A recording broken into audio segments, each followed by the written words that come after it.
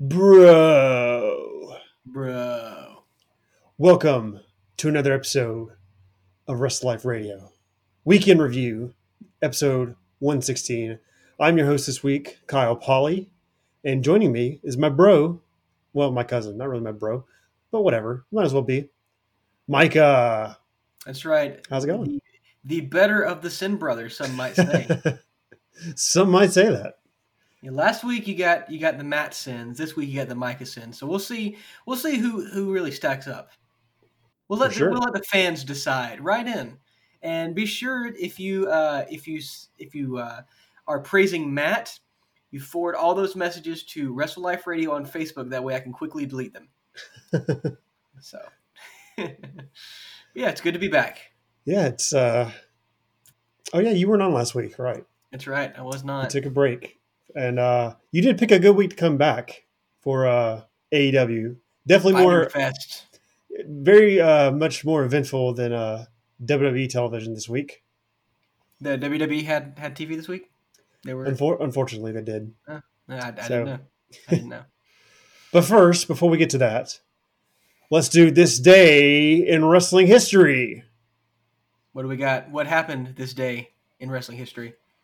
This day in wrestling history, the year 1996, That was a good year for humanity. and a good year for wrestling, believe it or not. Yeah. Like some would say, one of the biggest, arguably the biggest event in wrestling history was the formation of the NWO in WCW. Now, obviously, at the time, there was not currently a Monday Night War.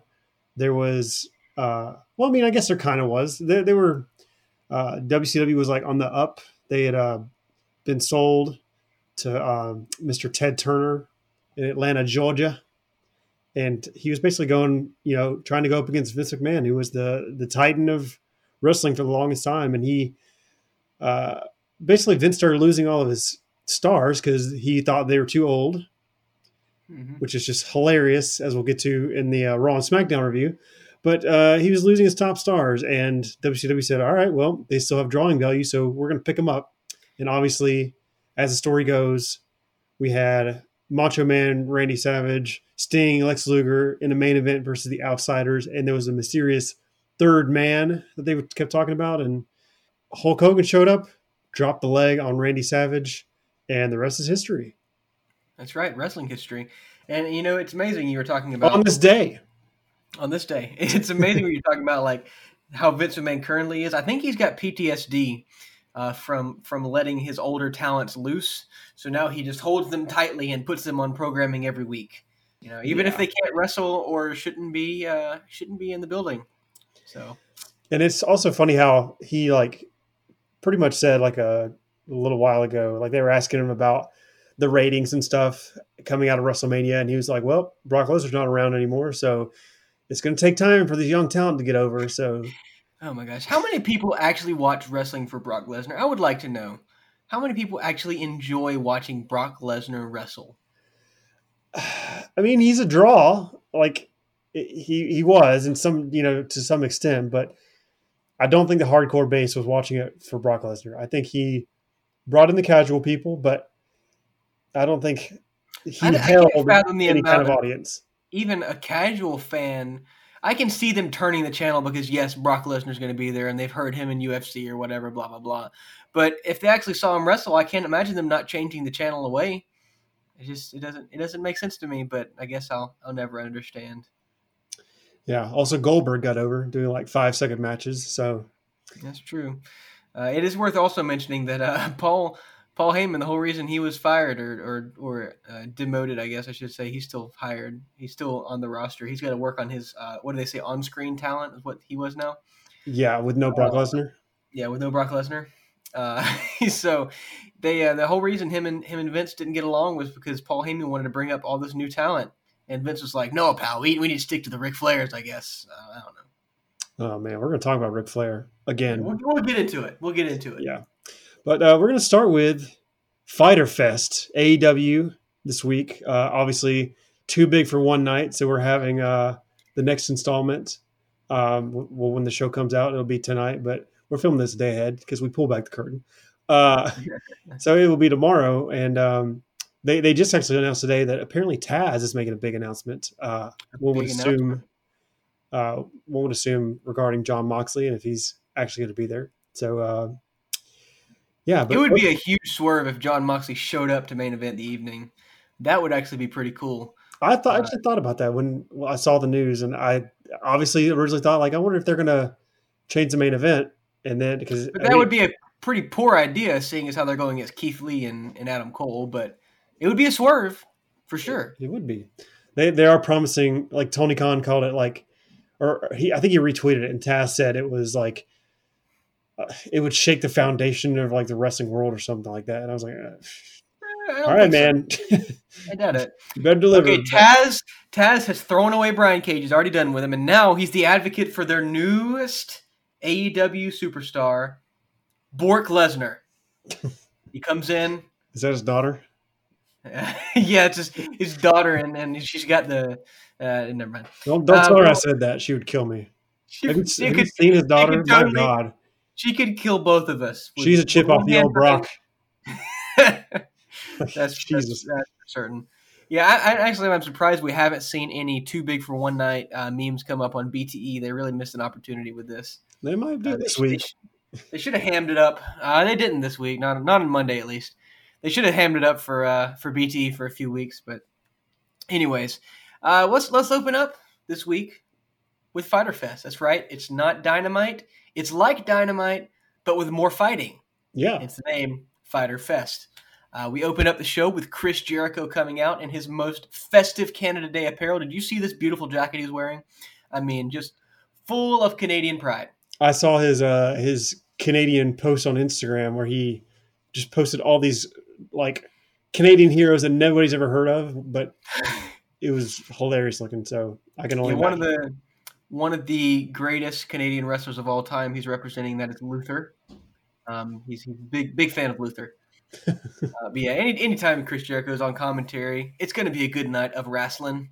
He's joined by Excalibur, Tony Schiavone, and JR. This has to be, I mean, let's see, looking 10 years ago, right? And we look into the future, and of course, not a lot of people knew who Excalibur was, but on the indie scene, he was a big deal.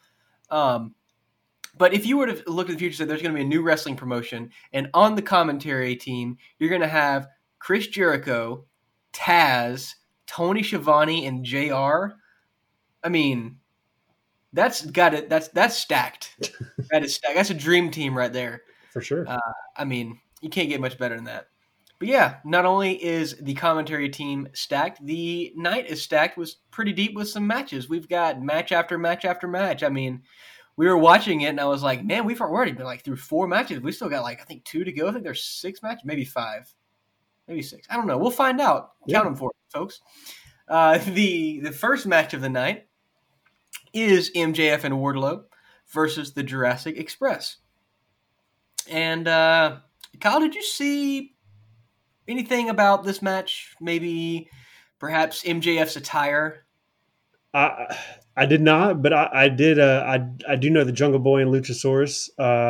They helped me secure the first win over Matt because I know we made predictions for this show, which I'm sure Matt wrote down and has them somewhere if we need to go back and check them. I'm sure he didn't.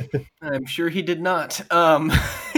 Yeah, as MJF and Wardlow are coming out, I have no idea what MJF's trying to do. I don't know if it was intended to be as bad as it was, but it looks like something that our grandma would wear to bed. It's like a pink and green muumuu. Yeah, I heard he's wearing something pink, but I didn't get to catch what it was. It was like a bathrobe. It was like fuzzy and it was awful. It was so bad. I mean, and then he took it off and it got even worse because he's wearing like Pepto-Bismol colored tights. I don't know if he's just trying to be visually heel as much as he is on the mic, but he's gaining some heel heat from me because this is the worst attire I've ever seen. Now, Ric Flair did make a career out of coming out in bathrobe, so. It's true, but at least his had like feathers and such. This was like, I don't know, it's just like a straight up bathrobe. Like you got it from the rack at Dollar General in the clearance section. I don't know. It's pretty bad.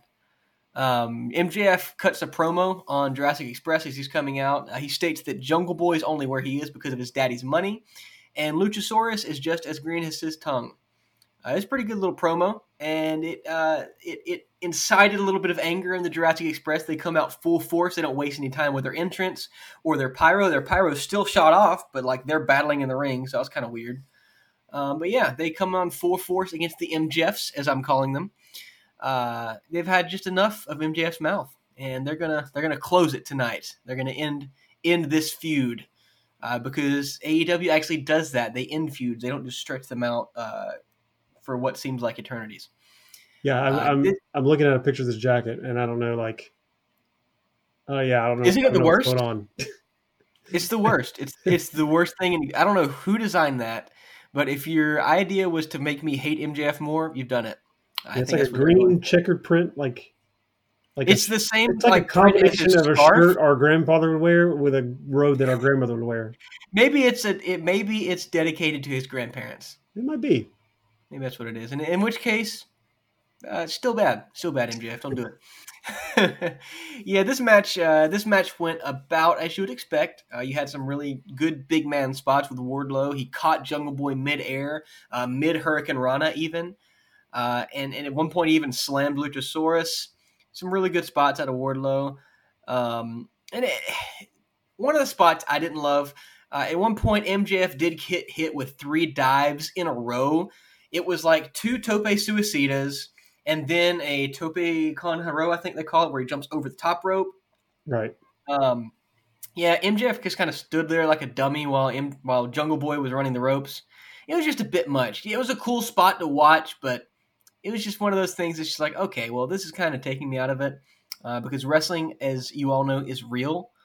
So the fact that these imposters would come out here and try to imitate wrestling, it hits the nerve with me. There was also a really cool spot where all 4 men were down on the mat, and Luchasaurus and Wardlow both kipped up simultaneously. And then shortly after that, Jungle Boy and MJF also kipped up simultaneously. And it was just like perfectly timed. It looked really cool. And then I think Jungle Boy jumped on Luchasaurus' shoulder and then hit MJF. This was really cool. Yeah. They also teased a bit more of the MJF and Wardlow split, as MJF was attempting to cheat with his diamond ring because it's got to get involved in every match, folks. Wardlow had Luchasaurus like held back with his arms behind his back, and as MJF is coming to hit Luchasaurus, he ducks and he almost hits Wardlow, but he doesn't. But as he's like kind of apologizing to Wardlow, I think it was Jungle Boy came behind him and kicked him, and that forced him to hit Wardlow right in the face, and Wardlow was not happy. As you'd imagine, getting punched in the face by one of your partners.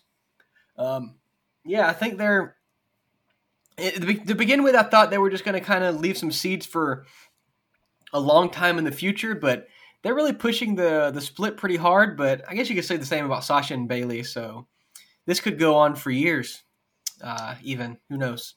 Yeah, and I've heard really good things about Wardlow lately, that he's just done really well, especially like the match he had with Luchasaurus. And just this match he was also really good in.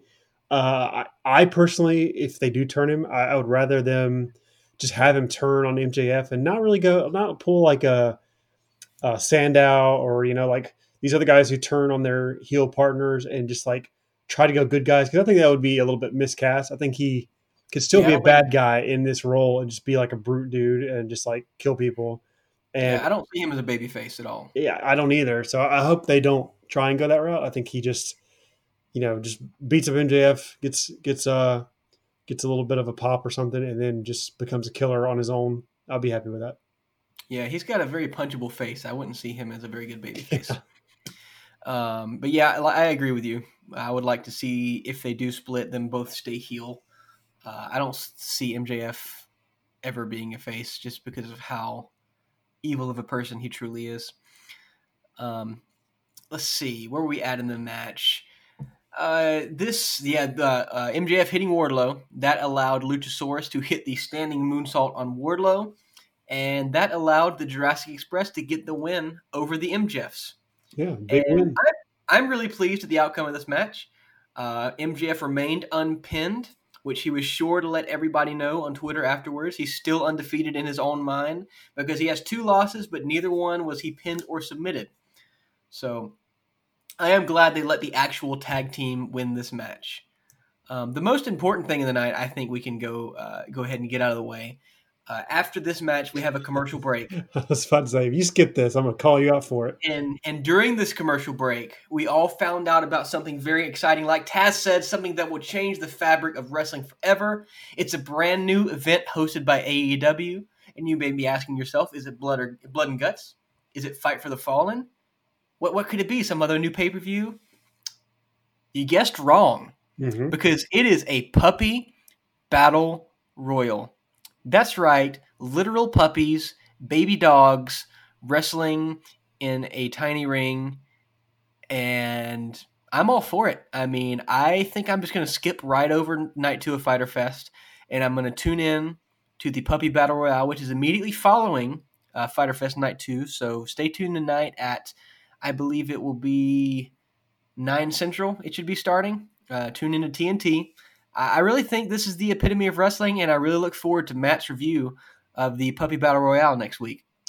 If this loses to NXT, I don't know who I'm going to go after, but I'm going after somebody. Probably Kevin Dunn. Probably. But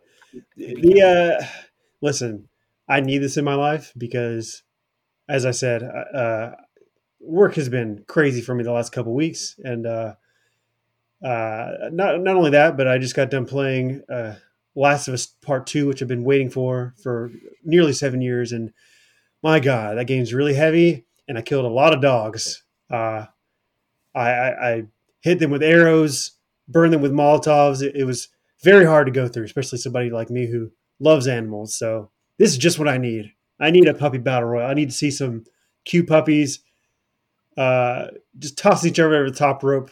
Obviously, just in the name of competition, so no hard feelings here and no bad blood between these puppies. But this level of cuteness is something I need in my life, so I will definitely be tuning in to watch this. Yeah, I'm about halfway through The Last of Us Part 1, and I think from now on when I play, I'm just going to put the Puppy Battle Royale on loop on the other screen to keep me from having a breakdown, because that game is pretty heavy. But this is not a Last of Us podcast, although we may have one here in the near future. This is a wrestling podcast. We'll get back into it. And not a puppy podcast either. Well, this is puppy wrestling, so yes. Let's be fair. This is what wrestling's about. That's how we bridge the gap. We got a new puppy podcast coming out. Yeah, that's right. It'll be Life Radio. It's Puppy Life Radio. That's right. Man, that'll get way more views than we do. I'm pretty sure Stephanie and Riley would definitely host that show. They can go for it. You can get my dogs wrestling on there. I'm sure your dogs have plenty of matches going on in the house at any given time. I think Luna, is it Luna? I think she might win. Yeah, she's the big one. Yeah, she's the big one. Oh yeah. After that, speaking of big dogs and little dogs, we have Joey Janela and Lance Archer getting involved in the scuffle outside the ring. And it's been announced that next week at Fyter Fest Part 2, Joey Janela versus Lance Archer. So R.I.P. Joey Janela. Also, I will say, I gave plenty of crap last week to WWE. I saw this clip online and I was sorely, could not believe that after this pull apart brawl, like nobody was wearing a mask. Like, I mean, as we'll say, I think it was on the show. Isn't this the show that where Taz calls out WWE for being like sloppy or whatever with their mask policy? Yeah. Well, I think it's a little different because literally everybody there has been tested for COVID when they come in. That's true. So at least they have been tested, but I mean, they had a battle royale during the whole COVID thing. Yeah. Was it a battle royale? It wasn't a battle royale. It was the lumberjack match. Yes. So you can kind of fault them for that, but everybody is tested, and they've yet to have one positive test, at least that's been publicized. So I don't know. I hate to be easier on AEW, but it just they just are the good guys. They're miles and miles ahead of WWE for sure. I just want to they're actually doing something. Yes. Which, WWE is now doing something, but we'll get into that. Oh, yeah, we'll talk about that. After that, Joey Janela, Lance Archer scuffle, we had a video hyping up Shida versus Ford. It was a very good package, and spoiler alert, very good match. I will say this is one of the best women's match I've seen on AEW TV. And I know you may say that's not saying a whole lot. It's true, it's not, but it was a very good match. It really was. I heard it was match of the night, or like arguably match of the night. It was close. I really like Best Friends versus Hangman, but that's just they're two of my favorites. So I think disconnected just based on the wrestling. It's very possible it was.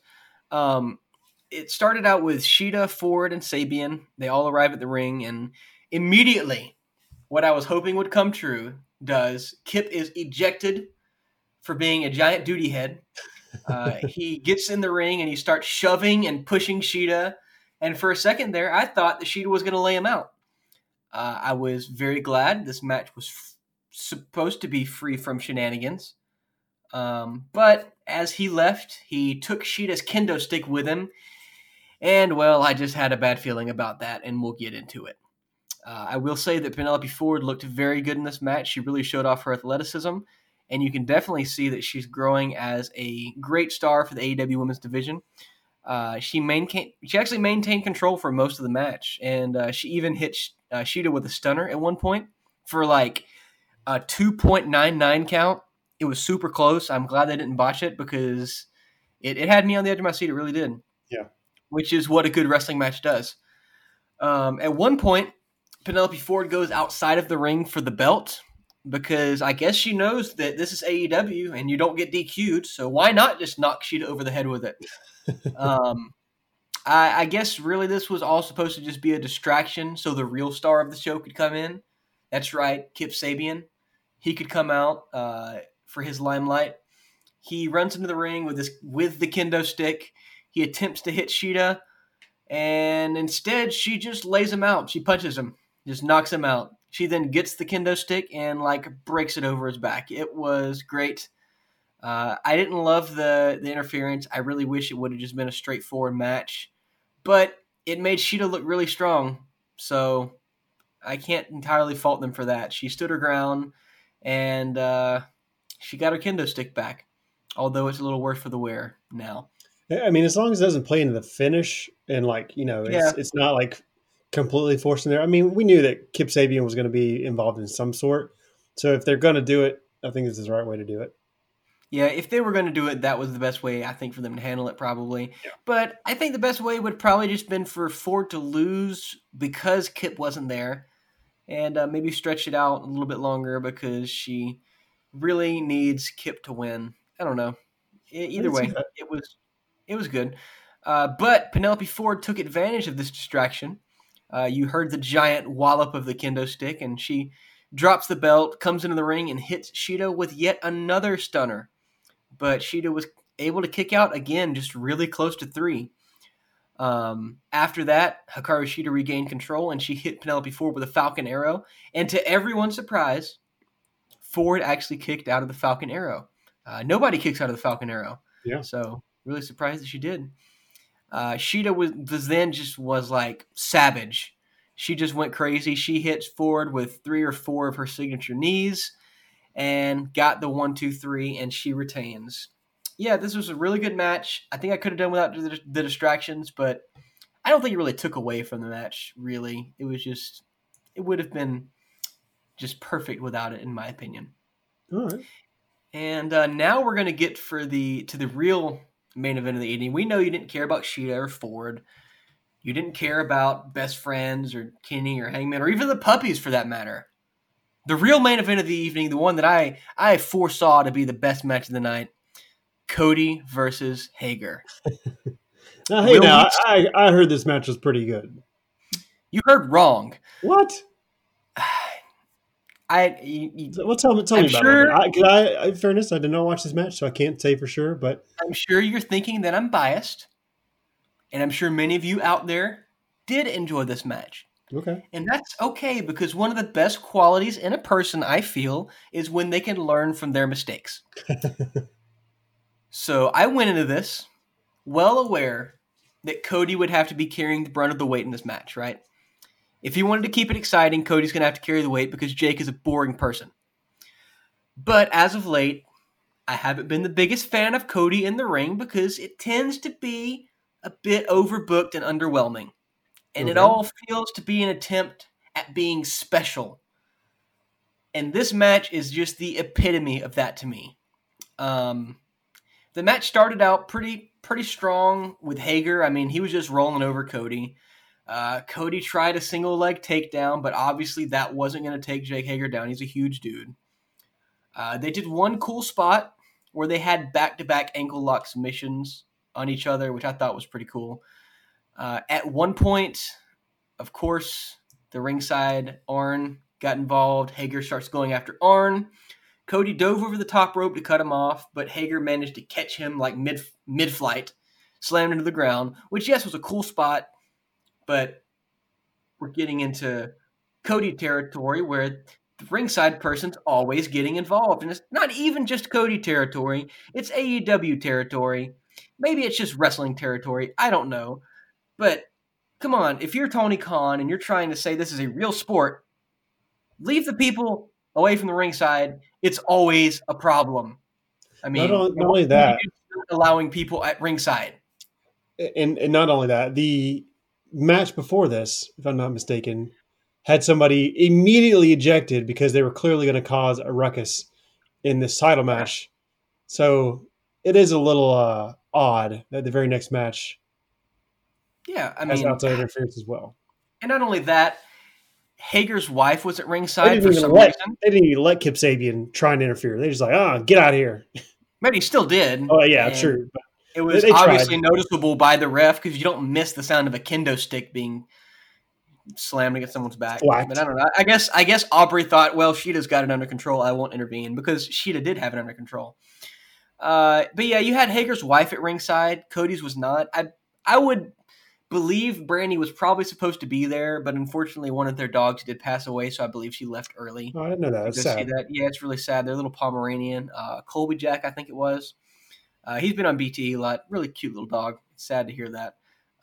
My faults are with Cody and not the puppy roads. I love all the cheese dogs and all the pharaohs. They're all great. But the booking of this match is what I have my problem with. Yeah. But yeah, of course, Hager's wife got involved.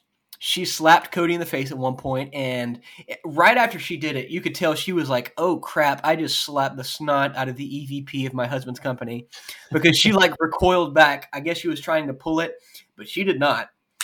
And after that, guess what? We got another run in. Dustin Rhodes comes in to defend his brother against this 90-pound woman. Maybe this was a spot originally designed for Brandy, and they just found the nearest Rhodes they could find and threw him in there. But it's just dumb. It's dumb. It's dumb. It's dumb. Arn was already there. If you're going to have somebody interfere, just have him interfere. It doesn't have to be an entire gaggle of the Nightmare Family every time Cody has a match. Dustin came in. I think he hit Hager with a low blow. And this is what allowed Cody to regain the upper hand. But he lost the upper hand when Hager went for a submission on Cody, but Cody, air quotes, countered it into a pin. And, as the ref is counting, I'm going over this match and I just threw up in my mouth a little bit. Sorry about that. As the ref is counting, in fairness, it was a little complicated from what I heard about. Like, I heard about the buildup of like what actually happened in the end and like the result of it, and it was. Yeah. I mean, even the press conference leading up to this match was overbooked. It's amazing. Everything Cody touches is just overbook. Yeah. So the referee's counting 1, 2, 3, and I'm baffled as to what's even going on because Hager has Cody in a submission. Yes, he's on his back. His shoulders are against the mat. I get it. I get that that's technically a pin, right? Cody's out. Cody's knocked out. He's not in control. Right. So Hager is in control. He hears the ref counting to 3. After the 3 count, Hager then hears Cody's music playing. And what did he do? He cheers. He won the match, obviously, because the ref just counted to 3 while his back's on the mat. Cody's music's playing. I mean, I've heard of dumb baby faces, but come on, man. This is the dumbest heel move I've ever seen. And some of the dumbest booking. It's just like we go back to the Darby Allin match where Cody reversed the coffin drop into a pin. It's just stupid. It was a stupid match. It was stupid booking. I mean, yeah, like the actual wrestling of the match was okay for a Hager versus Cody match. It's good. It's a step in the right direction. It's a little better than what I would have expected from Hager. I mean, Cody has some amateur background. I think he was state champ. Hager obviously has a lot of MMA background. And it was better than most of what I've seen from Hager. But it's still worse than what you see from most of the AEW roster. I just don't know what Hager really offers the roster. I guess he's trying to fill that Brock Lesnar niche of being a big guy that's not very good at wrestling. I don't know what they're going for, but yeah, it was overbooked, overdone, and underwhelming, which is the normal for Cody lately. Yeah, if you got a guy in a chokehold and you start hearing the ref counting a pin, you should probably get your shoulder up. I would think so. I mean, I would think that would be the smart thing to do, but I guess Jake Hager's just a big dumb heel. Yeah, I mean, clearly they're leaving it open for. Hager, from what I hear, he threw a fit after the match and claimed that Cody was out and that he thought he had won the match. And he hit a ref at one point. Yeah, and he's got him suspended. Yeah, for a whopping 10 days, which is 1 week of programming. So he won't be there for Orange Cassidy versus Jericho. The inner circle just falling apart. First Sammy and now Jake getting suspended. So, but wait, there's more. Yes. After that match, we have what I feel like is the least anticipated match of the night, for the general public at least. Hager and Cody for me, obviously. Right. But that is Proud and Powerful versus the Private Party. The PP versus the PP. Who is the better PP of the two? With Matt Hardy. With Matt Hardy. Matt Hardy surrounded by PP. I'm not telling Matt about this because I don't want him to edit this out. He'll just listen. If he edits this out, I'll quit the show. I'm done. We also see Orange Cassidy come out to the commentator's desk, which allowed for some great quips from Jericho. I'm not really going to go over this match too much. We're already 30 minutes in the show. It seemed like a filler match, really. I believe this was probably originally supposed to be Sammy and Proud and Powerful versus Private Party and Matt Hardy. And without that build-up in the story, the match just didn't hold a lot of weight for me. Right. I didn't care who won, really. It was just four guys out there wrestling. The star of the match for me, or the stars, I should say, were Orange Cassidy and Chris Jericho, because the back and forth, I say back and forth, the fourth and fourth from Jericho was great, because Orange Cassidy just sat there, and Excalibur even exclaimed, he was like, he's not done anything, and Chris Jericho's like, I know, I hate it. He's awful. It's like he just sat there. But this wasn't a bad match by any means. It was just perfectly average. Private Party managed to win after a combination of double team moves. So another loss from the Inner Circle. And this brings back up the question I think we've asked before. Does the Inner Circle lose too much? I don't know. I mean, I personally would have put Proud and Powerful over Private Party. I think in kayfabe they're stronger. As actual wrestlers, they're stronger. And I think it would have made for a much better main event for next week, because as we see, Private Party is now the number one contenders for the tag titles and will be facing Hangman and Kenny for the belts next week.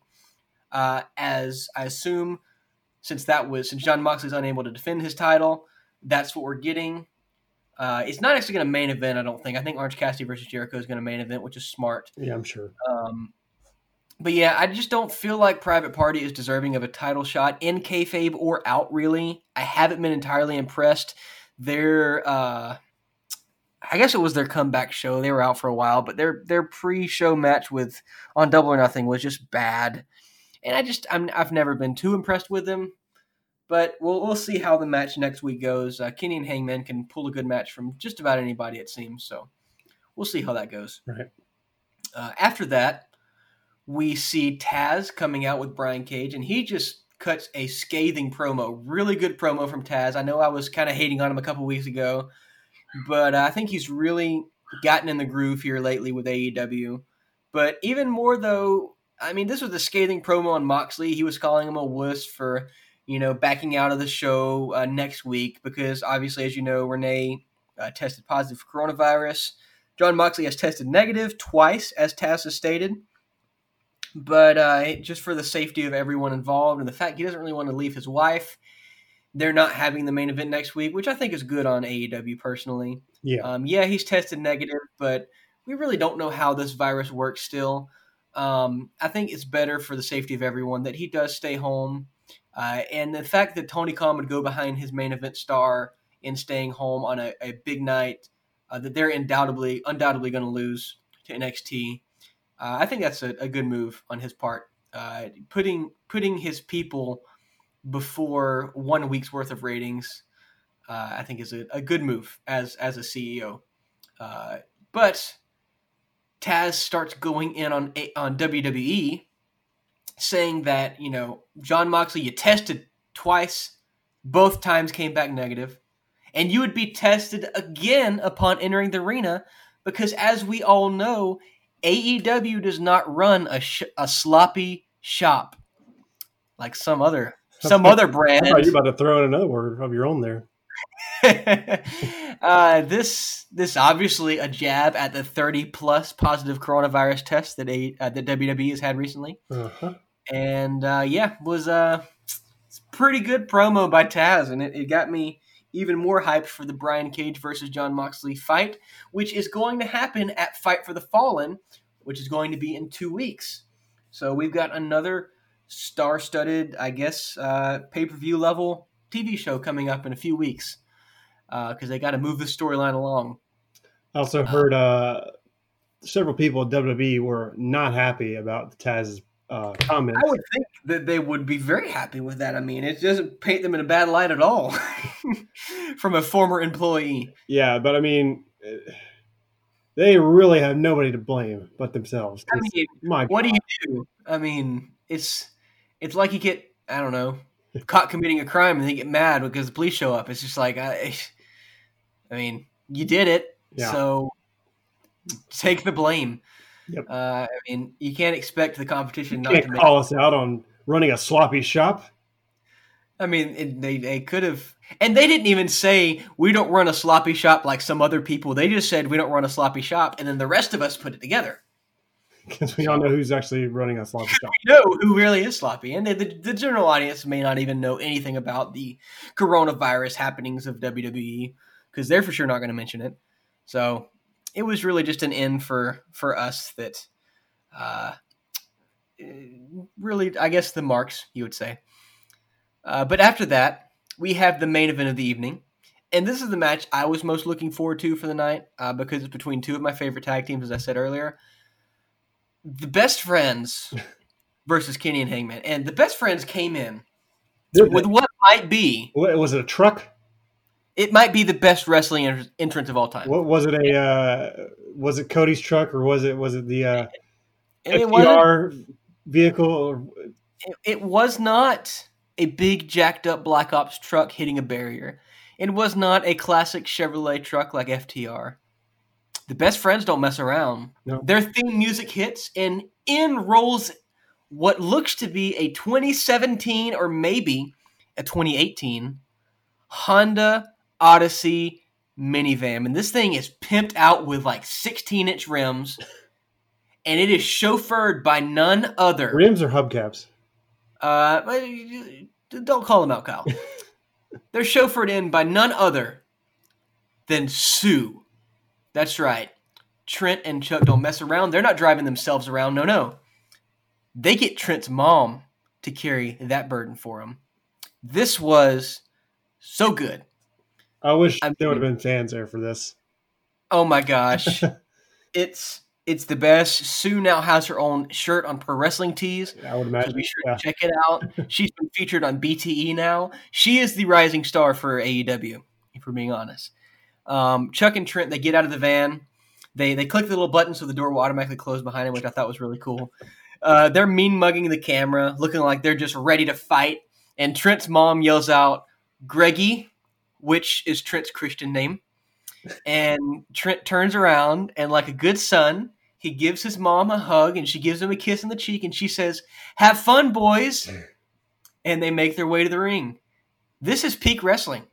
I mean, you can keep your Stone Colds, your Hulk Hogan's, your Macho Man. This is what wrestling is supposed to look. This is peak performance, people.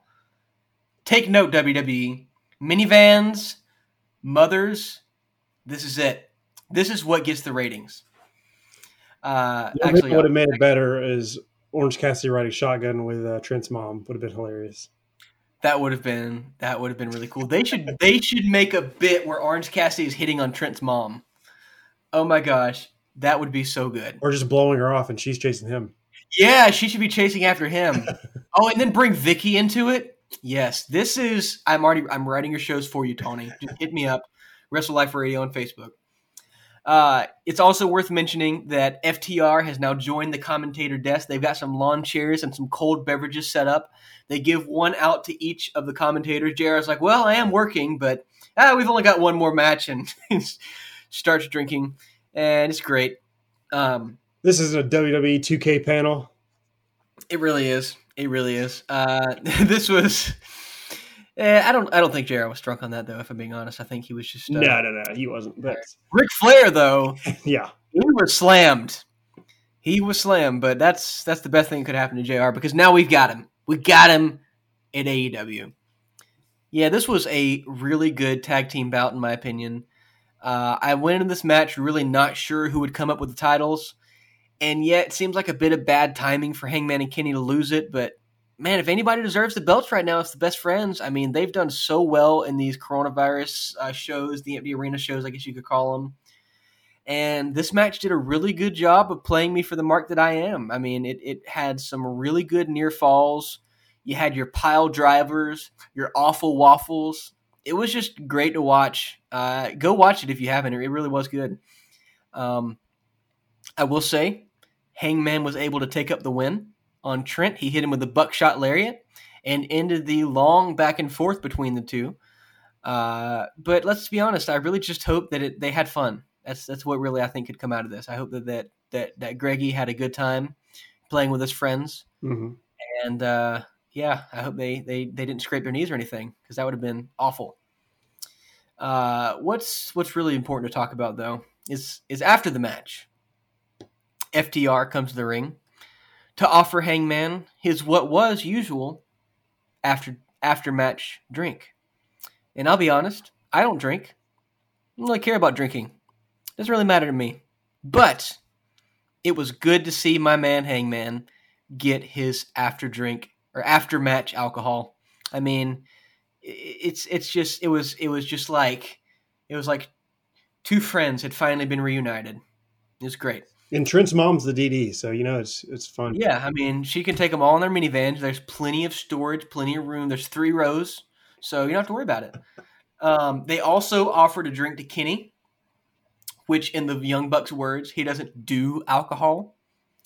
And Kenny, for some reason, he took the drink from him, and then he just poured it out onto the ground on the ringside area, and what are you doing, Kenny? Your whole gimmick is you're the cleaner, and now you're going to make this huge mess that all these stagehands have to come and clean up, all this sticky residue on the mat outside. Not cool, bro. Not cool. And I guess FTR and Hangman also felt, as I did, that it was not cool for Kenny to be so rude and litter the outside area with alcohol, because they all got very cross with him, very upset. And now, obviously, I'm joking around, but Kenny did pour out the beer. I would assume because of the jabs that FTR has been making at Kenny and Hangman and the Bucks as well. But this whole segment felt kind of dumb, really, if I'm being honest. Yeah. It seemed like they were creating controversy. And I know Hangman enjoys his beer, and surely he would accept a beer from dang near anyone after a match, as we've seen before. But I just don't understand why Hangman, for one, is upset at Kenny for pouring out a beer. I mean, surely FTR knows he doesn't drink. Surely Hangman knows that FTR has been bad-mouthing them on Dynamite, saying they aren't a real tag team. But I guess they just use this to bring back tension between Omega and Page. I'm not cool with that, guys. Do better. Do better in your storytelling. I will say that it appears as if Kenny and Hangman have patched things up. On the most recent BTE, Kenny apologized, saying that he should have just offered the drink to Adam instead. Which That's probably really what it was. He's like, dude, I'll drink it. You ain't gotta waste it. yeah. But then the Bucks came out, and it was a whole thing. Yeah. It just felt like A little bit I don't forced. know. And It I took would away. imagine FTR. I mean, we kind of discussed this in our preview, Matt and I last week. We would imagine FTR and Young Bucks. At least I feel like some team has got to go to the dark side in this feud because I just don't see. I would imagine they're going to wait until the fans are back before they have this match, or they at least want to try and get that. I don't know if they got that kind of time, Kyle. But I, I I would at least rather see FTR go to be in back, be the bad guys. I mean, they're the outsiders of this company. Uh, I just don't see why they've been portrayed kind of as baby faces, and I would imagine they're going to have some kind of shenanigans going on when they team with Young Bucks. Yeah, I don't really feel like they've been categorized as anything yet. They're just kind of there. That's They've true. done some heel stuff in the matches. I mean, feigning injury. They've played the heel in the matches a couple times, but Right. in kayfabe, they're just kind of. It seems like they're kind of feeling everybody out, Yeah. which is probably a smart thing to do when you come into a company. You don't want to immediately reveal who you actually are. So maybe that's a good idea. But yeah, I would say if we overall, I think this would have been a very good Dynamite, but it was a little short of pay-per-view quality, which is what they've been pushing it as. And I know it's still free TV, and I'll judge it as free TV, but they were pushing it as pay-per-view quality. It wasn't quite there for me, but obviously it never really will be. But overall, basing this as a TV Dynamite, I would say this episode gets a B plus. Okay. Probably would have got an A plus if it wasn't for Cody and Hager being there. For being honest. Yeah. But yeah, B plus. I think that's pretty fair rating for it. And looking forward to next week with Orange Cassidy versus Jericho, and then the other matches that also happened that night, but mainly just Orange Cassidy versus Jericho. For sure. And the Puppy Bowl. Don't forget. The Puppy Bowl. That's right. I'm just gonna record both of them, watch Orange Cassidy versus Jericho, and then skip right to the Puppy Bowl. I'm hoping there's an Orange Cassidy puppy in the Battle Royal, but Oh, that'd be great if they got like a really lazy dog just to lay there. well, most puppies are pretty lazy, so I would imagine it would not be hard to find. They just kind of That's true. sleep, but That's true. yeah. So yeah, we have the rest of Fighter Fest coming up, as we said tonight. If you're listening to this now, for us it's tomorrow, but yeah, I'm looking forward to the last night as well. I need to go back and watch night one because I did hear a lot of good things about it. And Yeah, you can watch it. Just skip over Cody versus Hager, and you'll be fine. I got to watch the overbooked stuff. So I mean, you're welcome to watch it, but you can see what not to do in a wrestling match. yeah, but SmackDown and Raw this week. I got to be honest, everybody. I mean, we're pretty transparent on the show, and I've already informed Mike. I did not watch these shows. They were. I had a very long week with my job. I've got another long week ahead of me. Not necessarily bad, but just very busy. I'm a graphic designer, and we are working on a rebrand project or a determining our brand of this company I work for. So a very big week for us. So plus with the holiday coming up and everything, I just didn't watch wrestling. I did go back and watch the highlights of the show, but I'm going to do my best to at least inform you guys of what happened on the shows. I won't be giving them a rating because that would not be fair.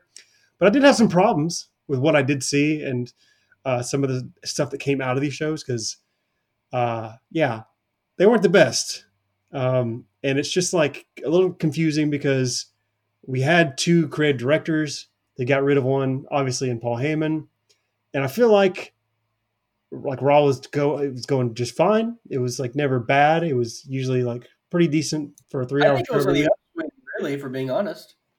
And honestly, SmackDown was as well. I thought, I mean, there were some weeks that were kind of not great, but they would still be able to do their, typical good show or, every once in a while. So I felt like that was a good mix. And I feel like they really screwed the pooch by, not to say anything bad about the Puppy Bowl.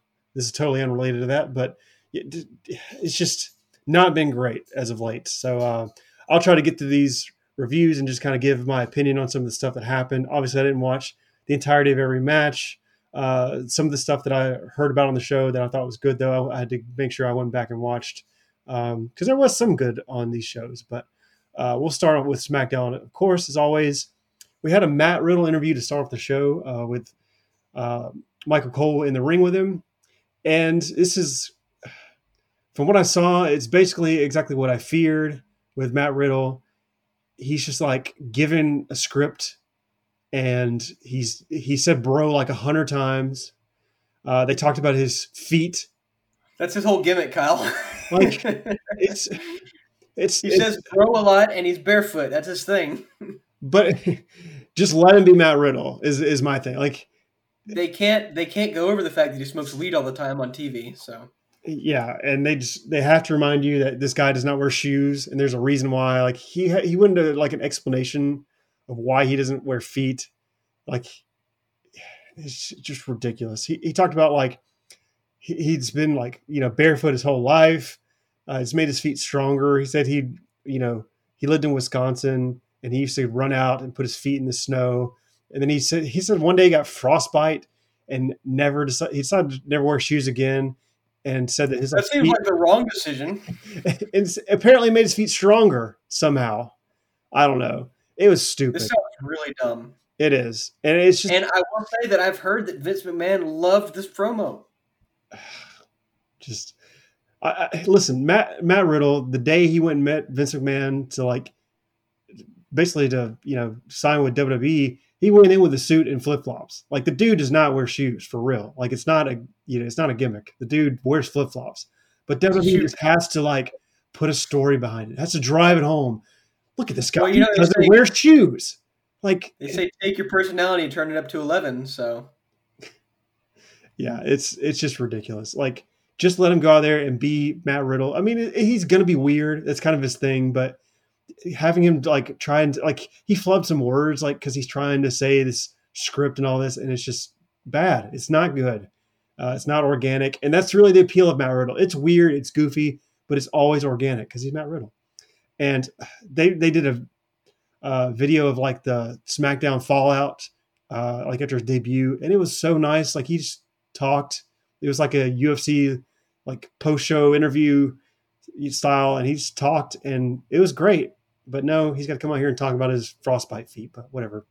Anyway, Corbin comes out, interrupts him, mocks Matt Riddle, calls him an idiot, basically.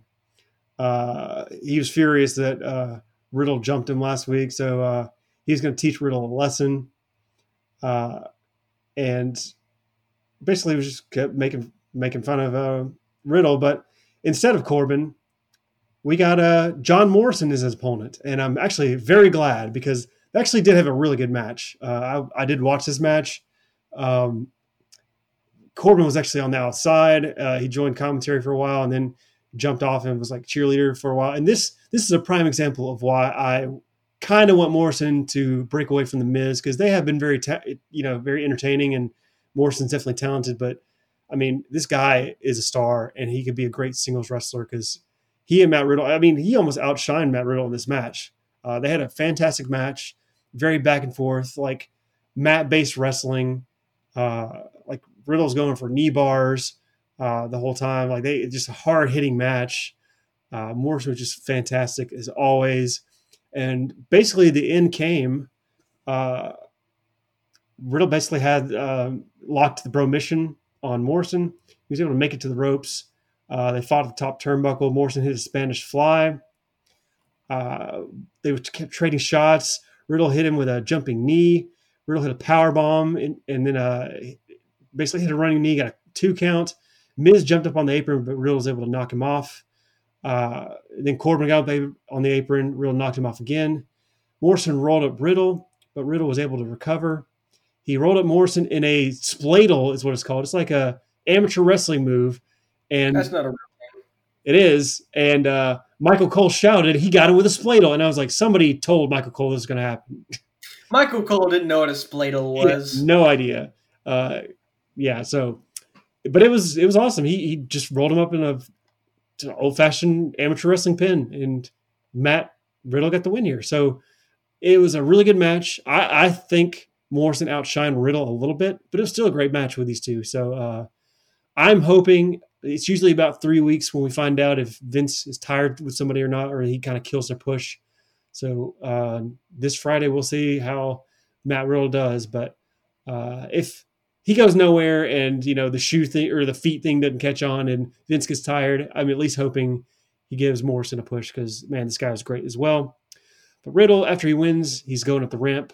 AJ Styles comes out and jumps him from behind, which brings Drew Gulak out, and he jumps Styles from behind, which obviously we have AJ versus Drew coming up next, so that basically leads straight into this. We did get Sarah in the back who approached Corbin, Miz, and Morrison, and basically he was furious at Riddle and prompts to do something about it.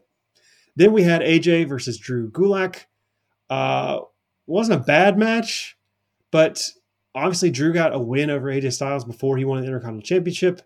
And this felt like a glorified squash match. Like Styles basically just dominated the dude the entire time. And I guess the story of the last match was that he was kind of dominating and he let his ego get the best of him. That didn't happen here. His ego was justified. But also what was weird about this is Daniel Bryan joined in on Zoom during the match to give his thoughts. And he kept talking about how Gulak tried to get him in knee bars and stuff, and that he's like one of the best technicians he knows and all this stuff. But Gulak didn't do any of that here. He just got the snot beat out of him, basically. And he got a little bit of control at one point. He tried to go for like a powerbomb in the corner, I believe, or tried to get Styles in the corner, but Styles was able to drop him face first to the turnbuckle. He dropped Styles face to the turnbuckle, I'm sorry, and Gulak hit like a Michinoku driver on him again, but then they went to the turnbuckle. Styles slipped out, hit Gulak face first, followed up with Styles class, but he didn't go for the pin. He picked him up. He was basically knocked out, put him on the ropes, and then went on the outside, hit the Phenomenal Forearm, and got the win. So he's done with Drew Gulak. It was fine for what it was, but still kind of a squash match. Like Gulak didn't get a whole lot in this match. For a second there, when you said Drew versus AJ, I thought we were getting Drew McIntyre versus AJ Styles, and I was like, man, I might watch this match. Drew Gulak versus AJ Styles again. Yeah, and he got beat. So we'll see what happens. I don't know when Bryan's going to be back, if he's going to be back, especially with all this COVID stuff going on. But we will see. But he was there for Zoom, and we'll see more of that later. But we had next a Bayley and Sasha promo. It's basically a video package where they just talked about how great they were. They had like nicknames for themselves. Bayley was the role model. No, she was not. She was the ROLE model, not the ROLL like Britt Baker is. But they might have to go into litigation over this nickname. Imposter. And it's all for Chris Jericho. So yeah. And also, of course, we had Banks, who is like the blueprint, and she had like a bunch of nicknames or whatever. It was basically it's clearly meant to be like Bayley and Sasha made this video or something, or had it made. They noted that Sasha called Bayley better than John Cena, Trish, and Lita, which I don't know why you put those three together, but whatever. And they just hyped themselves up. So then after this, they came out to the ring and they were celebrating themselves some more when Alexa Bliss and Nikki Cross interrupted. They made their way to the ring. They start mocking them, say they have a list of their accomplishments they want to talk about, and they just list off like these crazy, like ridiculous accomplishments. Like Nikki Cross is like the 325th, I think was the number, in line for the throne of Scotland or wherever she's from. And it's just dumb. And Alexa, they gave some facts for her. They get in the ring. They're like, see how ridiculous that is? That's how you guys sound. Like, I just didn't care. So basically, this played off of what had been happening with Bayley and Sasha as of late, where normally Bayley throws Sasha into the fire and gets her put into a match. But Bayley actually got in Bliss's face and was laughing at her when Nikki talked about having the heart to win the SmackDown Women's Championships, as they were laughing in their faces, basically. And Alexa slapped Bayley. And so Sasha says, you know what, if you're going to be like that, Bayley, you take her on right now and show her. So Sasha basically created Alexa versus um, Bailey for this match. Bailey also not in ring gear, so she's just like in her street clothes. It was a very basic match. They kept it pretty short. But the bad thing about this was the ending. So Alexa is getting beat by Bailey. Bailey's like working on her arm, working on her hand. She's like twisting her arm and stuff, and beating up on Alexa. Sasha gets involved at some point, and Nikki runs over and knocks her down for getting involved. The referee's like telling her, "Hey, watch it" or whatever. And then Bailey, who is beating up on Alexa to the point where she just leaves her there, and Alexa just like sits there holding her arm because she's in so much pain. Bailey goes over, like gets outside the ropes and yells at Nikki Cross, to which Nikki punches her and causes a DQ. So the winner by disqualification is Bailey. But it doesn't end there because Nikki gets in the ring, she tackles Bailey, starts beating her up, goes to hit a bulldog on her, but Sasha grabs Bailey's ankles, slides her out of the ring, and saves her. So they're both on the ground on the outside. Nikki stands tall, but Alexa is like still sitting there and like holding her arm and clearly in pain from getting destroyed by Bailey. And Alexa's music plays. And I'm like, what? Why? She lost. Like, not only did she lose, her friend cost her the match, and she's just like okay with it. So she gets up and she's like, sweet, whatever. And spoiler alert, next week we're going to get a tag match. I don't think it's for the titles, thankfully, but we're going to get Sasha and Bailey versus Nikki and Alexa. So, okay. It was just weird. Like the whole situation. Just a crappy ending to the match, but it's whatever. We're going to get a tag match next week. So after this, we had the Wyatt Swamp Fight preview, which is obviously Braun Strowman versus Bray Wyatt, basically talking about how Strowman is going to take the fight to Bray Wyatt and go fight him on the swamp. This is obviously going to be a filmed like set piece video similar to the Boneyard match type deal. So we'll see how it is. Maybe it's not as crazy as like the John Cena Firefly Funhouse match, but who knows? After this, we got Shinsuke Nakamura versus Kofi Kingston. This was a really good match and should have ended the show. The only, not really a negative, but it was just kind of weird, I guess. The end of the match, basically, Nakamura missed a Kinshasa attempt. Kofi went for the SOS. Hit it and got a near fall. Nakamura was able to kind of regain the advantage, but Kofi hit a double foot stomp for another near fall. So Kofi was like in control. He goes for Trouble in Paradise, but Nakamura avoided it. And he just hit a Kinshasa. Like Kofi was like on his knees, and it wasn't like a normal setup. It was a quick Kinshasa, which was cool. But Michael Cole in commentary just called it a knee strike. So, after the fact, I was like, well, clearly that was the finish, but they didn't call it right. So it just kind of finished awkward. So Cole like missed his. He knows what spladle is, but doesn't know what Kinshasa is. So whatever. So it just kind of because Nakamura does hit knee strikes from other positions and doesn't finish his opponents with them. So I don't know. It just kind of caught me off guard, but still a really good match between these two. Obviously, we're going towards a tag match. So after the match, Cesaro makes his way down to the ring. This is also a little clunky because, clearly him and Big E were not allowed at ringside. So Cesaro comes out after the match, and you'd think Big E would run out to go save his friend because obviously the heels are going to do something. But no, nothing happens. So Cesaro gets in the ring, then gets out of the ring, then gets a table, and then threatens to attack Kofi. Then Big E runs out and makes a save. So he took a sweet little time. He must have been wrapping up in catering or something.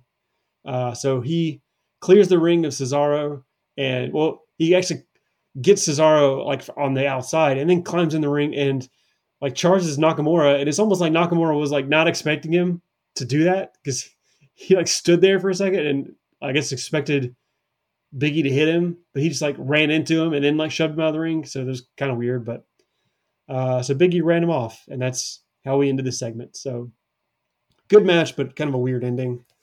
And then this last segment, I did watch this. This was just completely, utterly ridiculous. It was the Sheamus toast of Jeff Hardy.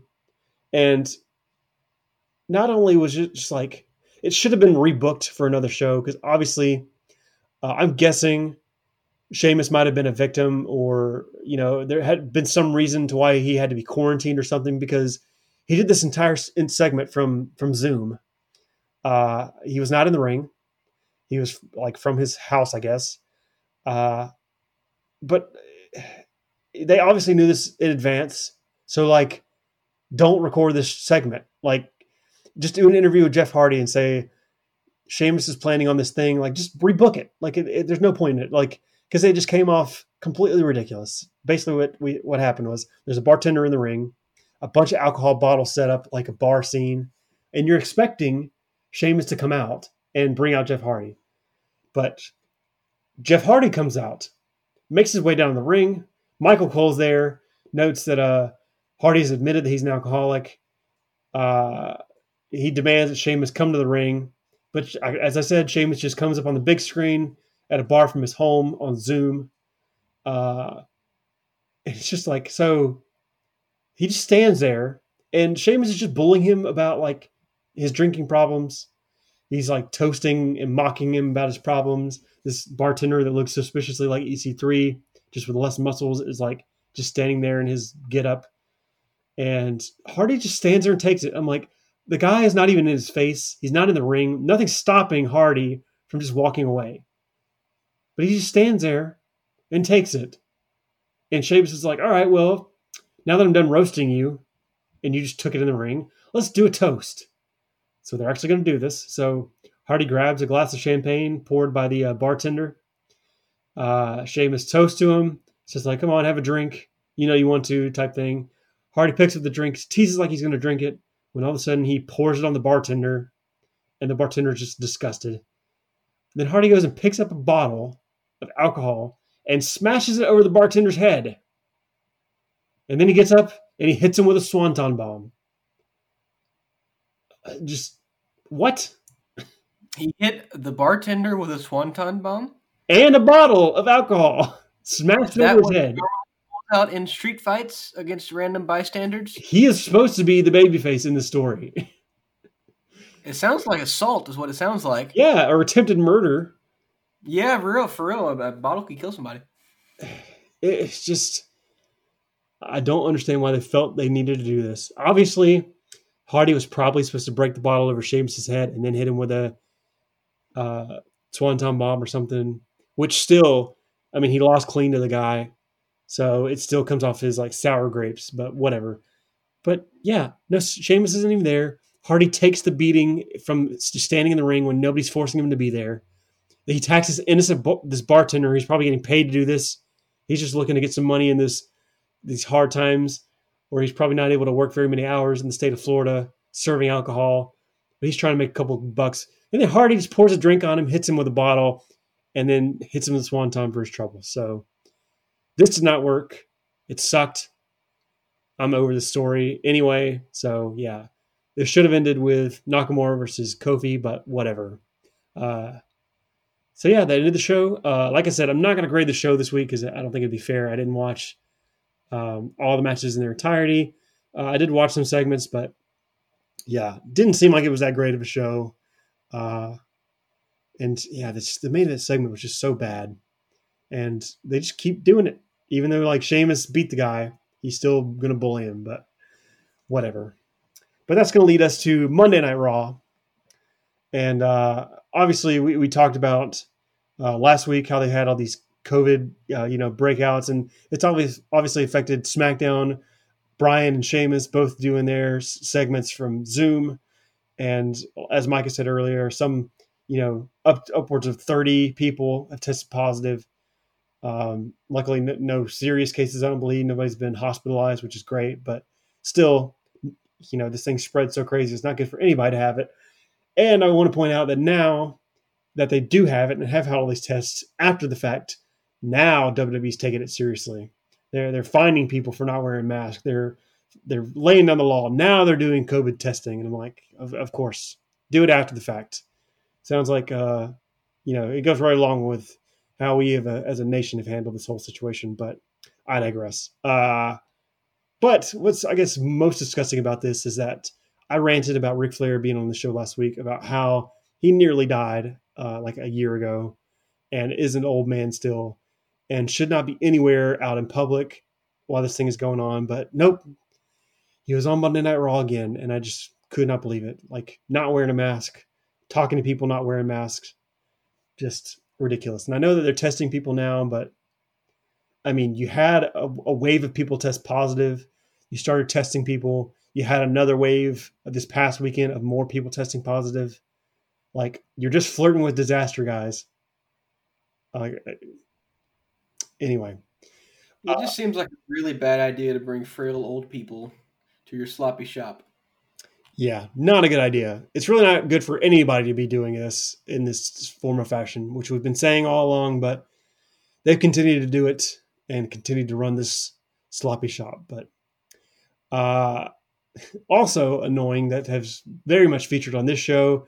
They're now calling the Extreme Rules pay-per-view, as we said. Well, I think at first it was Extreme Rules, the horror show. Now it's the horror show at Extreme Rules for some reason, which there are many people tonight who were talking about it on Raw, and they kept saying at the horror show at Extreme Rules, and it's just I just want to bang my head against the wall like every time they said it. And I didn't even watch the whole show, and it was driving me crazy. So we did have people in the audience wearing masks for the show, which is great. Drew McIntyre came out to start the show. He wanted to talk about his match with Dolph Ziggler, which is another young gun who they're trying to push on Monday Night Raw. You could sense the sarcasm in my voice, I hope. But he basically runs down, Ziggler's options for picking a stipulation.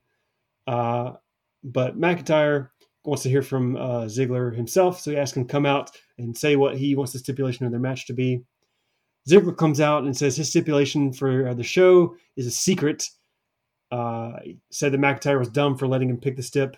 Reminds him that he was once the WWE champion, or McIntyre reminds him that he's the WWE champion. Ziggler tells McIntyre not to compare the resumes because his is longer. They just go back and forth. But then Ziggler claimed that McIntyre left people behind on his way to the top, and that there was someone there from his past. So Ziggler brings out Heath Slater. And obviously, Heath Slater is one of these superstars that got axed during this COVID when the pandemic started, and they released a bunch of superstars. Obviously, they hired back Drake Maverick to NXT. But Slater was fired at this time. So I was kind of surprised to see him on the show. He comes out, and he's got a shirt on that says free agent, which he's kind of been selling a lot of those shirts on Pro Wrestling Tees and stuff like that. So Slater gets in the ring, and I got to say, like, first of all, he looks jacked. At least he's bigger. He's gained weight, but not the bad kind. Like, he just looked bigger. Like, the dude's either been eating and like just filling out better, or he is just like jacked from lifting and just totally motivated in this pandemic. Which he's following the 3-man band diet program, which is where you get released and then you come back jacked. So. And you come back and cut an awesome promo because that's what he did here. So I hope this gets him hired back because my God. And hopefully by this and not the match that he had, but we'll get into that in a second. But he basically came out and just talked about their long history together. Talked about when McIntyre, he remembered when he got fired the first time. Well, he actually talked about him getting called up originally and being the chosen one, but obviously that didn't work out. He talked about when he got fired. That he called Heath Slater every day. Heath Slater called him every day and talked to him, basically encouraging him all along the way. Slater recalled watching McIntyre win the title at WrestleMania and crying with his kids because he was so happy for him after working his way back up. But he says, however, when I was fired recently, you weren't there for me. He said they spoke only once since he got fired, and it was on The Bump. And the only show that allowed him to appear on it to speak his mind. He spoke about not his 22 kids, he said, which he's breaking the fourth wall or breaking his character, I guess, and saying his 2 kids. And he's like choking up here. And I would imagine it's legitimate because the guy did legit lose his job in a pandemic when he has children. So I can't imagine he felt great about it. But he recalls McIntyre claiming that he would petition to get a match for Slater, even though he was still unemployed. but he said the whole "I got kids" thing is no gimmick, and that he is here to take his opportunity. And basically said, McIntyre, you promised me this, and you haven't given it to me. McIntyre saying, I don't want to fight you, man. I don't want to fight you. So Slater shoves him. He still doesn't want to fight him, so he slaps him. So McIntyre finally says, all right, you're on. You got your fight. This is a really good, awesome promo for Heath. Not a great match. Not that the match was bad. It lasted 26 seconds. They were obviously in street clothes. Slater immediately jumps on McIntyre, starts hammering him in the corner, takes off his shirt, turns around and gets hit with the Claymore and gets demolished. And I was like, whatever. He's Slater, I guess. But just coming out, he looks jacked. He looks great. He cut an awesome promo. Like, once he did this, I was so much more into Heath Slater versus Drew McIntyre than I was Dolph Ziggler versus Drew McIntyre. Like, Ziggler coming over from SmackDown, feuding with like Otis for all this time to just get launched into the title picture has just been so weird. But these guys are legit friends in Slater and McIntyre. He comes out with this great promo. It was so fantastic. I was looking forward to a great match here. And he just beats him. Like, I hope they hire this guy back and create something out of this, even though, like, basically Ziggler jumped Slater after the match, after Drew McIntyre left, but obviously McIntyre came back out, saved him, he helped him up, and they shook hands. Obviously, they were both like fighting back tears. They hugged each other and took a bow, and I was just like, this could have been such a great program if you just let it go. Like, let him kill Ziggler here and let Slater take his place in the match. But yeah, the fact that they released Heath Slater when his ex-tag team partner and up-and-coming like star story starts is just baffling to me because it's a built-in program. You could have this program last for, WWE terms, years, but probably a month or two would have been a really good program to run with your new champion. And you could have turned Heath heel. You could have had him really just want to have a friendly competition with his friend and former tag team member. But they threw that all away whenever they decided to release him. Really weird decision. I think Heath Slater's very great, at least promo-wise. He's perfectly adequate in the ring. This could have been a much better match than they made it, but and the thing about it is, too, another reason I was so excited about it is because, one, I'm not excited about Ziggler, as I said, because, he's really done nothing. Excited by Ziggler. Exactly. He did well in the Otis story, but nobody thought he was going to come out good in that. And who believes he has any kind of chance of beating Drew McIntyre? Honestly, I don't care what the stupid stipulation is he's come up with, but I don't see anyone built right now that has a chance of beating McIntyre personally. Well, the way Heath came out here, I was hoping, like, the dude looked jacked. He came out and had a great promo. Like, if it were me and I was booking the show and saw this, I would have been like, we're calling an audible. This show is taped. You can go out there and be like, take out Ziggler. Like, just let Heath kill the dude. Like, just let him like go crazy on the guy and say, I want this. And another thing that had me excited for this match, some of the best villains, actually the best villains, are the ones that aren't necessarily villains. They have a just cause. Heath got fired. He feels like he was wronged, and he had a buddy who went in the same situation who he treated well after like he got fired, and Drew didn't return the favor, even though like Drew could make it like, yeah, it was my mistake. Like, I'm not perfect. But Heath could take it so personally and be driven by that. He could believably go up against Drew, especially with how jacked he looked. And just like have him be like, I'm fighting for my kids. I'm fighting tooth and nail. Basically the same kind of thing that made the awesome storyline that Drake Maverick just did. Do something like that. Like, and it's like you said, it's a built-in story. They're partners. They have history. What a program that could be. And it would make Drew a better character. Heath could just get launched back into the story, give him something to do because he had nothing before this. Like, it could be so great. But in WWE fashion, they beat him in 26 seconds. So Ziggler could come out and beat him up and shine and be the heel. And now they're going to have some stupid match at the horror show at Extreme Rules with some stupid stipulation, and McIntyre's going to kill him. So, yeah, I can't see it being a good match. I really can't. I'm sure it'll be a fine match because they can both work, but who cares? Like, honestly. So, whatever. Rant over. It's stupid. For such a great segment in the way they did, it was just kind of deflating. And yeah, which I guess is not surprising for what's been going on as of late. But after this, we had Bayley and Sasha. Sarah wanted to interview with them, but they didn't want to talk to her. They'd rather go talk to the world, so they go out to the ring. They spoke about their busy schedules, basically doing double duty on Raw and SmackDown. Bayley said that Nikki Cross isn't going to beat her for the SmackDown Women's titles, and that Banks is going to tap out Asuka, and they will both be, those champs, as they're calling Bayley, and that they're going to take over the company. When Asuka interrupts, she questions the two belt Banks and says that Banks wasn't good at math. Asuka told Bayley that she wasn't ready for her, noted that Banks didn't have a good match tonight, so challenged her to a match. But Bayley accepted the challenge on Banks' behalf. So Kairi enters in, and we're going to have a match between Kairi and Sasha. So they were thinking that, I guess, Asuka and Banks were going to wrestle, but Kairi came out and took her place. And they had a pretty decent match since they, I guess, there was somebody out here to kill Kairi. Banks isn't the beast that Nia is and the not great worker that Nia is. So they actually had a pretty good match. And it was good to see Kairi just not in a squash match for a change. So that was good. Just a good back and forth match. The only thing bad about it, I guess, was the ending, which just ended in a DQ, basically. Kairi won.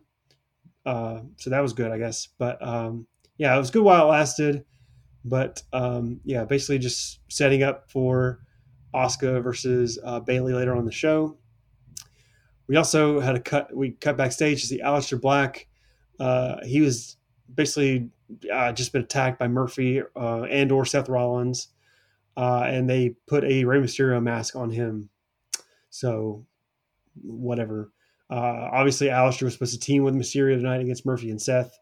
So they're teasing that Aleister's not going to be able to compete. The Viking Raiders are they're playing with a bowling ball when they're approached by the Big Show. Big Show just comes in like no nonsense, saying tonight's not about fun. The Raiders assured that they were going to take this seriously. They looked up to Edge and Christian and noted that Edge was a fellow Viking from his stint on the show Vikings. They were about to do their 5-second pose when Show smacked each of them in the chest, and so they got serious. Then we had the Kevin Owens show, which featured Seth Rollins as his guest. He comes out. Rollins talks about how he asked like Owens how his fractured ankle was, because obviously Kevin Owens fractured it in the WrestleMania match, even though he won the match. Some fan yelled, "You suck" at Seth, and Owens was like, she's right. And he did that, and I was like, you know what? I miss Kevin Owens being all over the show. So good. He's great. So he said his ankle was feeling better, but and probably much better off than Seth Rollins' ego as of late. Basically, since he hasn't done so well since their WrestleMania match. He then wanted to give him a gift to make him feel better. So he gives him a KO Mania shirt, the same one that he wore when he beat Seth Rollins at WrestleMania. Seth Rollins did not like this, obviously, so he chucked the shirt aside. So he didn't care about Owens or his show. He wanted to address that Rey Mysterio was now medically cleared. So he challenged Mysterio to a match at Extreme Rules, the horror show at Extreme Rules, I should say. He wanted to make Mysterio a permanent sacrifice. Basically said Owens sacrificed himself at Mania for the win, but it was at a cost. And Owens has since been on the shelf. And Rollins said Owens needed him more than Rollins needed Owen, and invited Owens to join him in the cause. But he's acted like he was thinking it over, but Mysterio and Dominic interrupt them. Basically, Mysterio says that Owen wouldn't fall for it, or whatever, and he didn't really, because he said he would never fight against Rollins' side, but he would fight against Mysterio's side. So that set up. Basically, he said Ray, I'll be your tag team partner since, Aleister Black's not going to make it. I guess he just didn't ask him if he was okay, but said, I'll be your tag partner for sure. Also, Dominic was there flanking both of them. So we had Kevin Owens and Rey Mysterio versus Seth Rollins and Murphy with Dominic at ringside. This was a decent match, I guess, for, a little bit. But it basically ended with Mysterio. He was going to go for the 619 on Rollins, but Rollins escaped and grabbed Dominic. He had his hand around his neck like he was going to break his neck and kill him. It's just weird. And so Aleister came out from behind. He attacked Rollins from behind to save Dominic. Dominic broke free. The referee was like, Rollins dropped onto his knees and was begging for Aleister to actually attack him because it caused the DQ and would give Rollins the right to name the stipulation at the horror show Extreme Rules. So Mysterio is still in the ring. Murphy's out at ringside. So Dominic runs over, starts gouging out Murphy's eyes. He's screaming. Referee doesn't see any of this and just doesn't care. He's talking to Mysterio. So is it perhaps an AEW ref they got? You talk about overbooking. This was just crazy. So we still have Rollins with his back turned, begging Aleister to attack him. Dominic's gouging this dude's eyes out. The ref's not even paying attention. Then Murphy, inexplicably, after having his eyes gouged out on the outside, rolls back into the ring when he's the illegal man and can get beaten inside the ring. But he's gonna try his best, I guess. So he gets in, starts swinging wildly, but Mysterio knocks him into the ropes, hits a 619, hits a frog splash, and picks up the win. All while Rollins is just distracted. Owens did eventually take him out before the finish, but still Rollins just didn't notice any of this until it was too late. So Mysterio grabs the mic after the match. He said he has the perfect stipulation for the horror show at Extreme Rules. And I heard rumors about this, but they made it official here. It's going to be called an eye for an eye match. And it's maybe a first blood match, but with an eye, first person to incapacitate your opponent's eye or something, whatever. But it's even worse than that. Mysterio says he's willing to rip out Seth Rollins' eye with his bare hands. And Rollins is scared to death. Owens looks appalled. Now would be the perfect time to reveal that Seth Rollins has had a glass eye for the last, however long he's been wrestling. And then Rey Mysterio just reaches in and rips it out in the middle of the match. Well, you would think that maybe Mysterio is, willing to rip his eye out because, he's attacked his son Dominic and threatened to hurt his eye and break his neck tonight. He obviously nearly cost Mysterio his career by doing his eye. I could see him saying dude, I just want to rip your eye out. But it's really just hyperbole. But no, in fact, it is going to be the horror show at Extreme Rules because apparently WWE.com described the match as saying the winner of this match can only be determined by extracting your opponent's eye. So literally, no way. Rollins and Mysterio literally had to pull out the other one's eye to win the match. I mean, if they're trying to get people to buy the pay-per-view, I'm all in now. just completely ridiculous. This is not real. Just oh my god, it's still real to me. But it just completely yeah, I don't know what to think. But yes, the eye for an eye match, which it's they obviously were playing off of the the story that Moxley had with Jericho and the whole eye patch thing, but they just wanted to ramp it up and straight up WWE it and overbook it like crazy. So there's no telling what's going to happen. Oh, and by the way, if you haven't seen it in the news, Rey Mysterio is working for WWE, not under contract, because basically WWE is not offering him enough money. So he's going to finish out the storyline that actually initially did the eye gimmick to start with, thinking that they were going to write him off TV, but then they just made it into a story, hoping that he would resign, but he hasn't because he's I'm not taking less money. So we'll see what happens. Maybe they'll just rip out his other eye. I don't know. But and Mysterio will end his WWE with being blind or something. I don't know.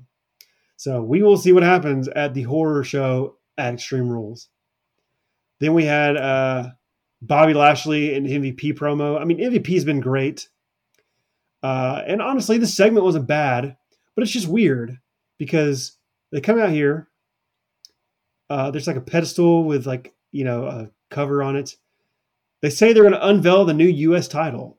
And it's like, well, wait a minute. I know Apollo Crews is champion, but I do know MVP beat him last week. So, like, what's going on?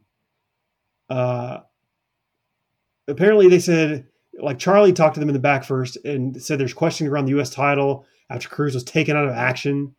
Lashley said he put down Crews with a full Nelson. So, I'm guessing they're saying he's injured. I don't know. But basically, they went out there.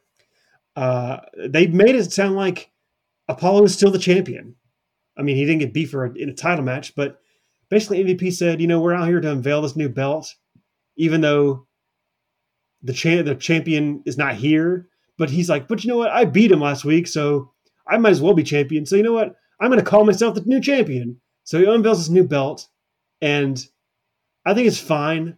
I'm not amazed by it. Maybe I like it better with time, but a lot of people like it, so that's fine. I didn't think it's bad. There's been a lot worse titles. It doesn't have a big giant W on it like the other ones, but it's got like the Winged Eagle, which that was my favorite WWF title. So anything that's got like the stars and stripes, because I'm a Captain America fan, and an eagle is pretty cool. So Not because you're an America fan, but a Captain America fan. yes, so I'm with you. I'm with you. I follow. yeah, I mean it looks okay. I'll probably want to. I think I sent you a render earlier. I don't know if you saw it, but where they changed the top with the stars to actual blue, like the colors of the John Cena belt. Yeah, I think that looked a lot better, but I still I think agree. this looks really good, and I think it looks better than most of the belts that WWE comes out with. And And especially since these belts get roasted when they get debuted like this, and that there's actually positive feedback. Hey, if yeah, I'm WWE, I'm taking this as a win. it looks a heck of a lot better than the freaking TNT title. I'll tell you that much. Yeah, I'll agree with you on that one. But yeah, so apparently they just debuted this belt, even though the champion's not there, and he just claims it. Then Bobby Lashley interrupts him and is like, "Yeah, no, actually, MVP, you know what? We're going to just decree it here. I'm going to make it official because I'm Bobby Lashley." And so they announce him as the new U.S. champion. I don't know if it's official, but they said it is. So I don't know, but whatever. It's stupid if they do that this way, but especially since, I mean, I said I was afraid that Crews would get treated like this because he was treated like a nobody on SmackDown. He comes to Raw and does great, and now the guy who's running SmackDown is now running Raw. So whatever. I hope he's able to come back pretty soon. I'm assuming he's probably one of the ones that is either tested positive or got flagged for being quarantined or something. But we will see. Anyway, MVP and Lashley got interrupted by Ricochet and Cedric Alexander. The jobbers that they've been on the show. Alexander said the new belt looked pristine. Also noted that you need to earn titles in WWE. So Ricochet warned MVP that Crews would be back and would be able to end his fantasy. But in the meantime, they wanted to put MVP and Lashley out of business, so they attacked them, which set up a tag match between the two. Uh, it was weird because MVP was in a suit, so another like street clothes wearing match. I mean, we had Bayley do it on SmackDown, and again we got MVP wrestling in a suit and actually winning in this match. So like Ricochet and Cedric Alexander are struggling against a guy wearing a suit. Mainly Bobby Lashley, but they struggled against MVP too. Basically, the match ended when uh, Alexander, like, he made a comeback, but Lashley tagged himself in from MVP, hit a giant spear on Alexander, and was able to pin him with Ricochet was on the outside. After the match, Lashley put Alexander in the full Nelson, but Ricochet was able to get back in the ring, hit him with a kick and save him. But like Lashley jumped back up immediately, chased him out of the ring, and they ran for their lives like the baby faces they are. They're like crawling up on the ramp after being defeated, and Ricochet is just like, "Yeah, this ain't over. This ain't over." And I was like, "Yeah, dude, it's over. You lost." Like they've booked these two so horribly. And Ricochet just had a special come out on the WWE Network. Whatever, it's ridiculous. Yeah, but they look like cowards running away from Bobby Lashley, the killer. So whatever. I mean, this might as well be Shorty G and Apollo Crews just getting beat by Sheamus. Like but whatever. It's Bruce Pritchard, I guess. But in the back, we had Angel Garza trying to reason with Andrade, but they're like still fighting. He was about to leave when Ric Flair stopped him and told him how impressed he's been by them. And Ric Flair still not wearing a mask, talking to them. Randy Orton comes up and notes that he, Andrade, and Angel Garza were all third generation superstars. He respected them, but warned them not to get in his way of getting his hands on the Big Show, so they agreed. Then Charlie interviewed Asuka and Kairi Sane. They challenged Bayley and Sasha to a tag title match next week. So, and then Kairi Sane played their theme song on the recorder. So that happened. She did a pretty good job too, if I do say so myself. I did see that. She's a good recorder player, but I mean, yeah, it's just ridiculous. I could do without the recorder. So then we had a 6-man tag match with Randy Orton, Andrade, and Angel Garza with Selena Vega versus Big Show and the Viking Raiders. This was a decent match for what it was. Got a little bit of time because most of these matches have been fairly short on this show. But they got about, like 15 minutes or so. And it was going pretty well, but Big Show was like in there just like destroying Angel Garza and Andrade, and like Orton had to come in and like fake like he's going to hit an RKO on the Big Show, but Big Show was able to get out of it. Andrade and Angel were like finally able to double team Big Show, which forced him to tag out. Then the Viking Raiders did run wild towards the end. Basically, Ivar ran wild and like did pretty well as he tags in Eric. They're all like kind of fighting with each other. They tried to double team Garza and hit him with their move, but Andrade was able to make the save. Orton flew in, hit the RKO on Eric, and he got the pinfall. So Orton, Garza, Andrade, and Vega standing tall in the ring after the match. I know they're shorthanded because they had so many people test positive, but just like seeing the Viking Raiders lose again, seeing Andrade and or Angel Garza, even though they are the heels, like get destroyed by the Big Show, while Orton and Big Show are the stars of this match. I'm just like, what year is it? Like, why? You had Heyman, who was directing the show, trying to put these guys over and build the future.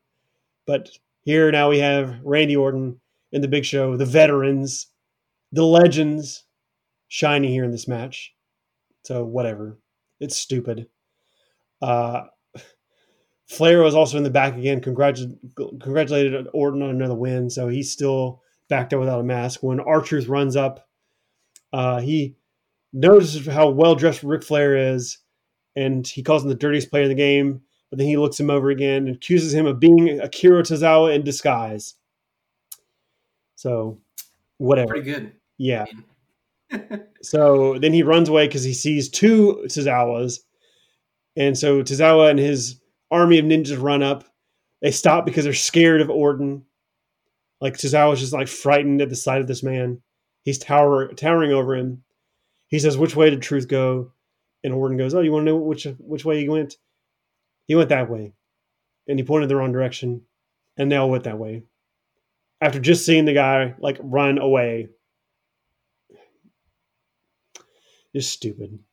It's ridiculous. So then after this, we had Billie Kay versus Ruby Riott. Obviously last week, Peyton Royce beat Ruby Riott when basically the Iconics double teamed Ruby per se, even though not really, but whatever. Had a short match. I watched the highlights, as I said, of this show. I basically saw the entire match because this only went 2 minutes and 41 seconds. So they didn't bother editing it off like YouTube. Ruby was distracted by Peyton Royce. Billie Kay gave her the defeat. Hit like this ugly fisherman, like sit down spinebuster thing. Like she banged her head against the mat. And once again, Ruby Riott looked like a dumb baby face getting double teamed. Like they're teasing that Liv Morgan's going to come back and team with her at some point, but I think Liv was also somebody who's been flagged for either being testing positive or being around somebody who tested positive. So we don't have any idea when she's going to be back. And there's no reason why Ruby would why would she want to be her friend anyway? She was like a jerk to her. So I don't know, whatever. This is also dumb. Then we have our main event of the show, which is Asuka versus Bayley. This is actually pretty good match. They got a long time, longest match of the show by far. They got like 20 minutes. Nikki Cross is on commentary, but security came out and wanted her to leave because she's from SmackDown. It's like, okay, like when does that ever stop anybody from being, on anything? Wasn't Baron Corbin just on Raw like a few weeks ago? They're bouncing all over the place, and nobody cares. But apparently, they care now. It's dumb. But the commentary says they say that she could stay there, but Banks threw her shades at Nikki and it caused her to flip out. And basically, Cross tried to go after her, but I think she tried to go after Bayley actually because she came on the outside and knocked her headset off. They just kept messing with her. She finally goes crazy, so security stopped her and carried her away. She's like freaking out. So they had a pretty good back and forth match. As I was saying, they went like 20 minutes. And then Bayley had the advantage actually. And like she had Asuka like hanging over the ropes and told Banks that she was thirsty. So Banks goes and gets a bottle of water, similar to how she did against Tamina, I guess. Banks drinks some water, throws the bottle of water like all over Asuka. So she's dousing her in water.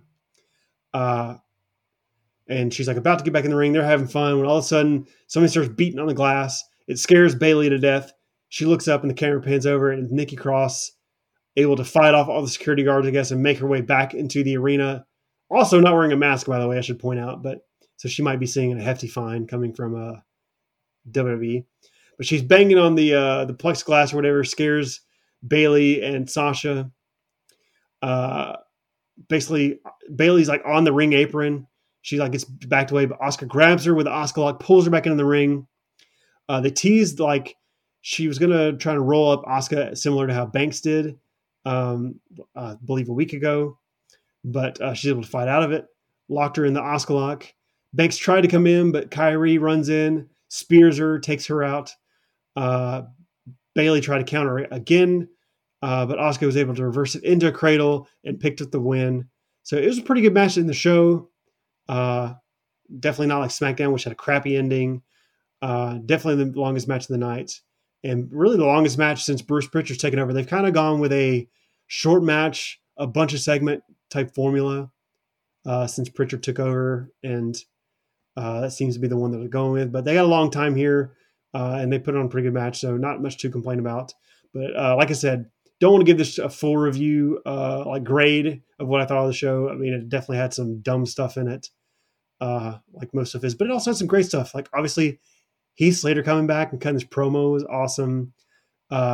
Bayley, I've actually enjoyed her work as a heel, even though she's still kind of miscast, but she's done a pretty good job with it and working both shows. I still don't have any idea how her and Banks are going to feud in the future because they're both like jerks. Like I can't see me rooting for either one. But it was entertaining. It was a good final match of the show. But the rest of it, a lot of just weird stuff happening. And like I said, Big Show, Randy Orton being featured, Bobby Lashley killing Ricochet and Cedric Alexander, even Heath Slater getting killed, and this wacky Rey Mysterio eye for an eye segment. I don't know, just not great. And like I said, SmackDown wasn't great either. So not too much to be excited about for WWE as of late. I mean, I hear Great American Bash was pretty good if you're into NXT. So that's good. But all in all, just weird shows for these two shows. Yeah, I'm kind of glad I didn't have to sit down and watch 5 hours of this. I'm not looking forward to the coming up shows as we lead into the horror show at Extreme Rules. Like, I'm just so over it. And I feel like all we can take from this is we need to become a Wednesday Night Wars podcast and I'll review NXT and AEW. I feel like that would be better for your mental health. It might be. So, yeah. So that'll wrap up our weekend review of this week. Matt should be back. Obviously, he's going to have I believe he has some indie focuses coming out this weekend that you can look forward to. He also got a Puppy Bowl review, I believe, coming out. Stay tuned for that. Yeah, so we got some stuff coming down the pipe for sure. And he should be back next week. Obviously, it's his and Carol's anniversary. So they're celebrating that. That's why he was out this week. So we want to wish them a happy anniversary. And you guys can hit us up on Facebook and wish them a happy anniversary as well. I'm sure they would appreciate it. But he will be back next week.